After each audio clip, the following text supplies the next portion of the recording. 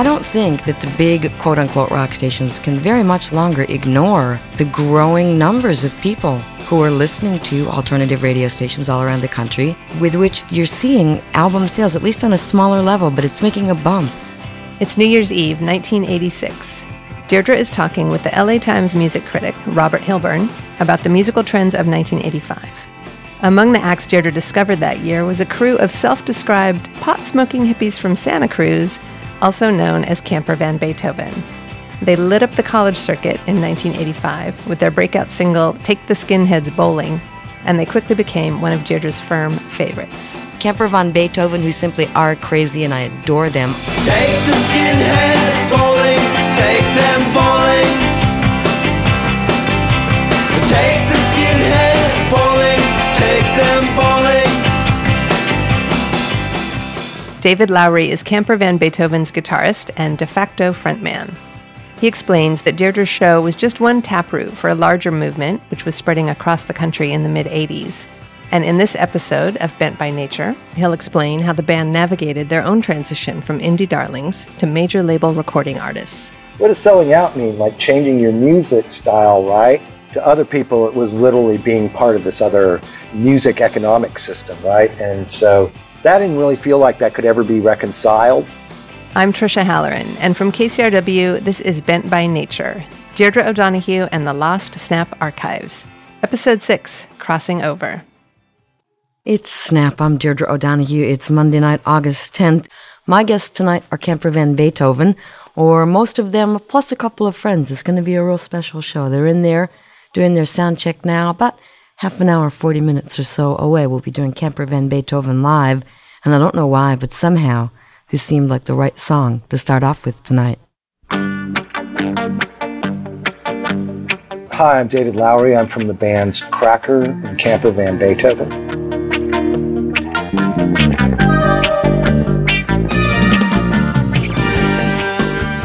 In 1987, I was living in Santa Cruz, but we were going down to LA a lot, partly because it was, a great place for us to play shows. Also, Texas Records in Santa Monica, we had done an in-store there very early on, and then so sometimes when we were in LA, there would be an in-store at Texas Records, and it was invariably some cool up-and-coming band, and I think we went to go see Downy Mildew, and I got introduced to Deirdre O'Donoghue, who was told has a really cool radio show on KCRW. You're listening to Downy Mildew, live on Snap on KCRW Santa Monica. Certainly, I remember going out with Deirdre and a couple other people before we were ever on Snap. At some point, I was around her, and she seemed to be around in the scene. She knew a lot of people that we knew.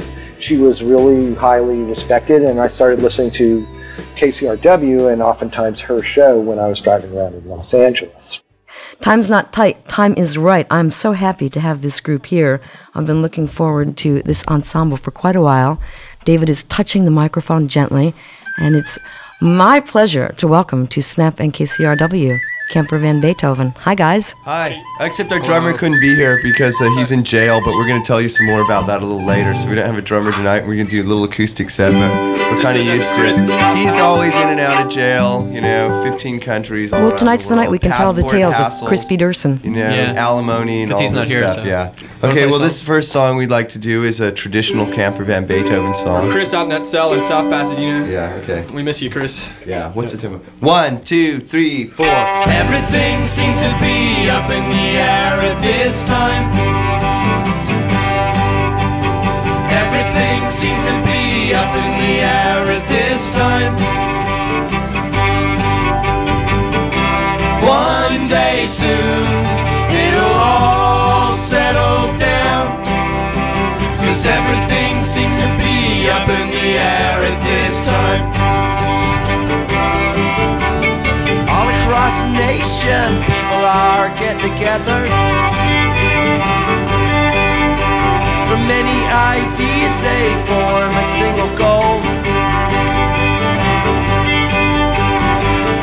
Some people gonna benefit, and others gotta sacrifice. 'Cause everything seems to be up in the air at this time. poor people who first heard us on there, that first show, we're talking about how our drummer's in jail. He's not in jail. He just wasn't there. And I was like, these poor people, they have no idea what's true and what's not true when they're listening to us. But she doesn't correct us when we say things like our drummer's in jail and stuff like that. She just lets us do it. Like someplace else, somebody would have been like, well, you're on your own there. Your drummer's not really in jail, are they? Or, they would have said something to undermine it, and we didn't. Got Jonathan Siegel, Victor Krummenacher, Greg Lisher, and David Lowery of Camper Van Beethoven. We're missing Chris Peterson. Let's tell some stories about Chris Peterson. Chris Peterson? Yeah. Well, see, we were going to Caro's the other night in South Pasadena. And Chris likes to go to Caro's and order pancakes in the middle of the night, but he doesn't eat pancakes. He just likes to eat the syrup. Yeah, he likes to lap the syrup up off the plate. Like a whole box of it. He'll just stay up all night and eat syrup. But anyhow, we were going to South Pasadena, and Chris, I don't know what came over him, but he stole a 67 Barracuda and started driving down the road. And we were kind of like, well, that's kind of uncool, Chris. But anyhow, we're driving down the road, and the cops pulled us over, and they took him out, and they searched him, held him upside down. Okay, so this next song we're going to play is a song of great enduring strength and beauty. It's from our upcoming LP on IRS Records. IRS Records, which was REM's label and was kind of the cool major, wanted to sign us. And there was a kind of a vote in the band, and everybody but me voted against it. But to me, I was getting this inkling that, in a way, we weren't really this niche thing. I mean, we were mainstream, but we were kind of somewhere in between sort of the niche movement that was punk rock and underground, the more experimental stuff, and the more mainstream stuff. There was this kind of, we were starting to get a lot of people at our shows already. I mean, we were starting to get some places get 1,000 people. So selling out, I mean, to me, selling out was how you sounded, right? And if you could go to a major label and have artistic control, why wouldn't you do that?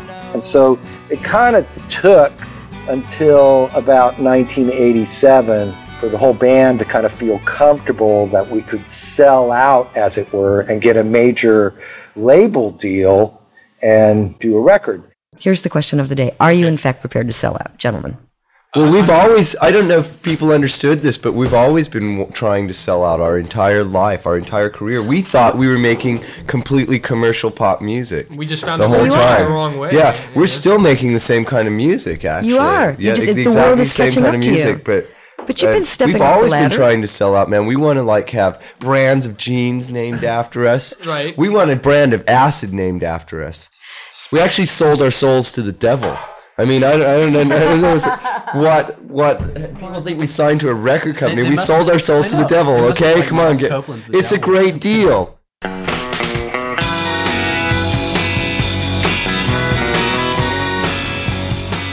The interesting thing about that time that I think is kind of lost on a lot of people is that it was called the indie movement not because we were bound together stylistically, but because we literally used an alternate distribution, promotion system to what was then, kind of the mainstream major label distribution, chain record stores, commercial radio. Sometime in the early 80s, the punk bands first pioneered this, but then the indie bands, the non-punk bands, began to use the same system. The system was a series of college radio stations that basically played new stuff by non-major label artists.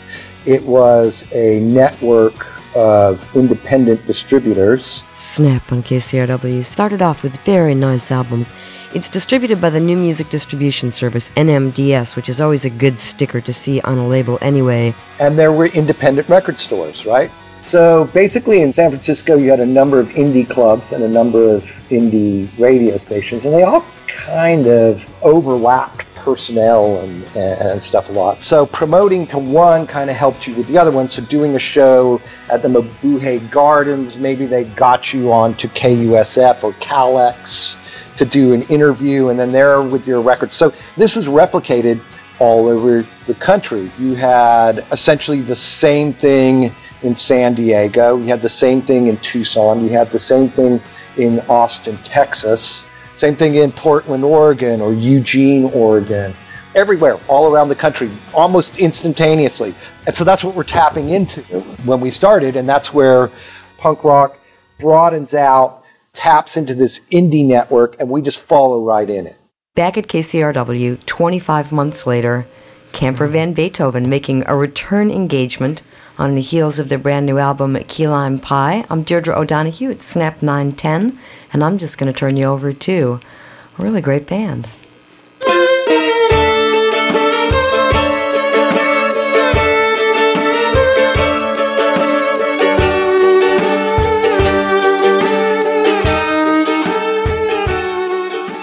So I remember it was a little controversial when we went to Virgin Records, but Virgin Records was originally an independent, and when I grew up, Virgin Record put out really weird records, mostly prog rock and stuff like that.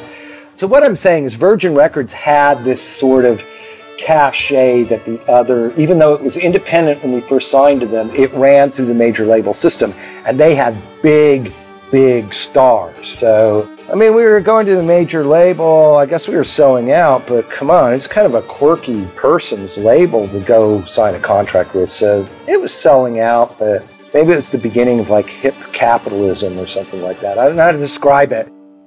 Camper Van Beethoven playing live on Snap tonight, this night of a very full moon, big harvest moon out there, 14 September 1989. Oh, good. Why don't you do pictures of Matchstick Men? Oh, no, we don't have to. This is public radio. It's been requested. How about if we howl? Because it's full moon anyway. How about if we just sing? How about if we do something else instead? Okay. Okay, something that we want to do right now.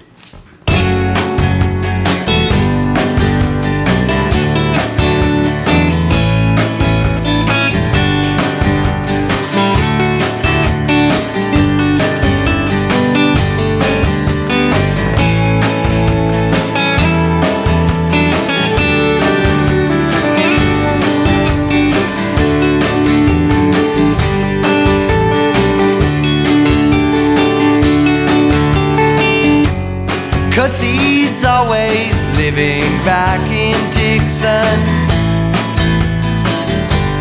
circa 1949.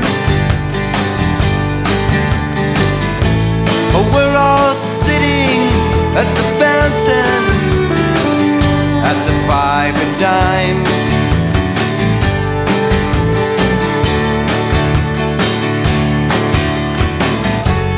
Cause he's living in some B-movie. The lines, they are so clearly drawn in black and white. Life is so easy, and we're all coming along on this one.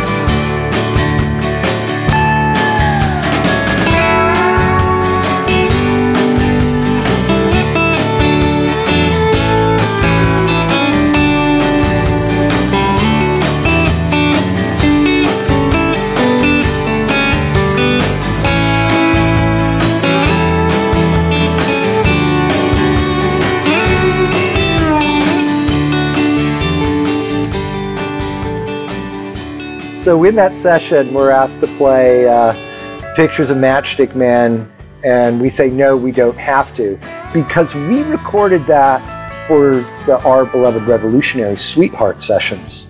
And then we come to Key Lime Pie, and the radio department says, there's not really a radio hit here, so why don't we revisit Pictures of Matchstick Men? Because you like that song.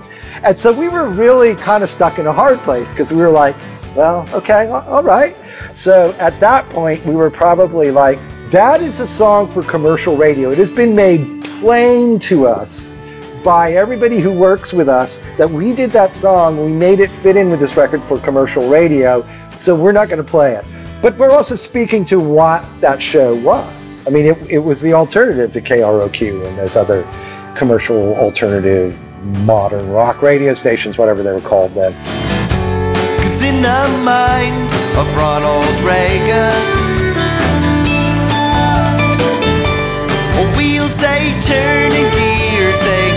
time. Our buildings collapse in slow motion, and trains collide. Everything is fine. Everything is fine. Everything is fine.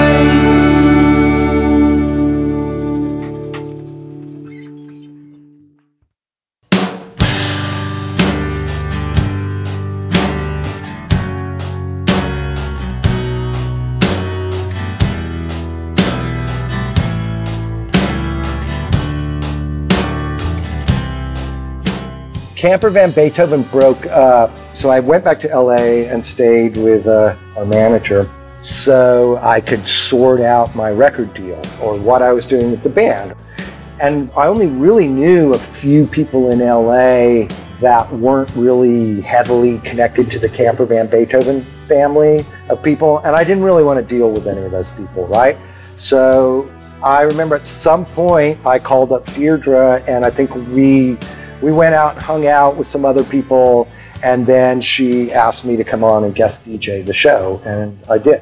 I'm delighted to have you here. David Lowery's my guest tonight for the next hour. Yeah, you called me. He's in charge of the music. Woke me up early this afternoon. I was calling somebody entirely else. I thought you were on the other side of the country. Well, most of the time I am. Yeah. So I asked for Marty, and you said, no, Marty's not here. And I said, who is this? You said, it's David. I said, which David?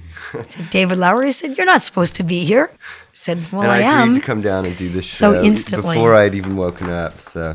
Well, it's the best time to get him is early in the afternoon, just as his eyes are opening. So David's going to program for us, and the first track you're going to play, sir, is... It's the Bony Knees of Nothing from a band called Big Dipper. So I was totally a lost soul at that point, and it was very nice that she brought me in to guest DJ a show, because I think actually it helped increase my status in my record label's eyes, and they exercised the key leaving member clause, and which it sounds really great on one level because you're like, hey, I get the recording contract, but you also get the previous band's debt. So I remember actually, I'm hearing from the Camper guys indirectly through the grapevine that they're pissed off that I got the contract, but I'm like, I got the debt. I got the debt.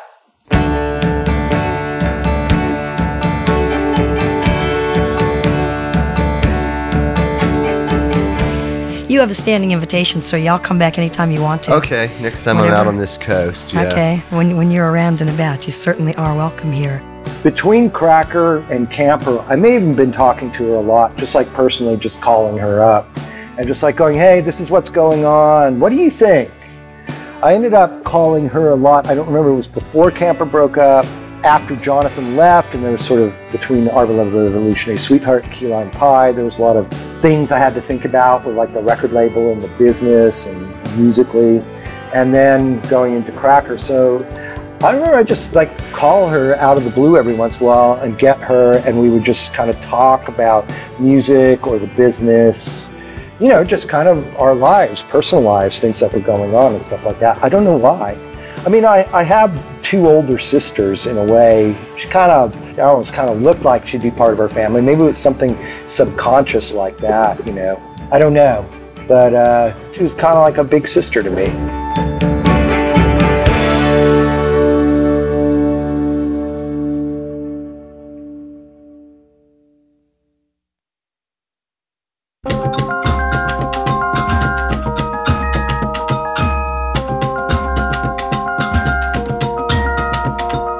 David Lowery is now a senior lecturer in the music business at the University of Georgia's Terry College of Business. He still performs with both Cracker and Camper Van Beethoven. He released his most recent solo album, Leaving Key Member Clause, in 2021. Bent by Nature is co-produced by Bob Carlson and Mike Dodge Weiskopf, with production assistance from Anna Buss and Marion Hodges. Our digital producer is Andrea Dominic. KCRW's program director for music is Ann Litt. Our program director for culture is Aniel Zabiri Fields. If you'd like to hang out in Deirdre's world a little longer, head over to the Bent by Nature website at kcrw.com/bentbynature. You can explore Deirdre's archive of vintage performances and interviews, including Camper Van Beethoven. You can also play Deirdre's original tape of Snap from December 31st, 1985, featuring LA Times music critic Robert Hilburn. We're adding new stuff all the time, so be sure to check back. Special thanks to Frida Young, Natalie Kiriakoutis, Surreal Lewis, Woody Nuss, Cheryl Pavelski, Meredith Schomburg, Dave Snow, Jeff Sykes, and Valina Vago. I'm Tricia Halloran, and from KCRW, this has been Bent by Nature, Deirdre O'Donoghue and the Lost Snap Archives.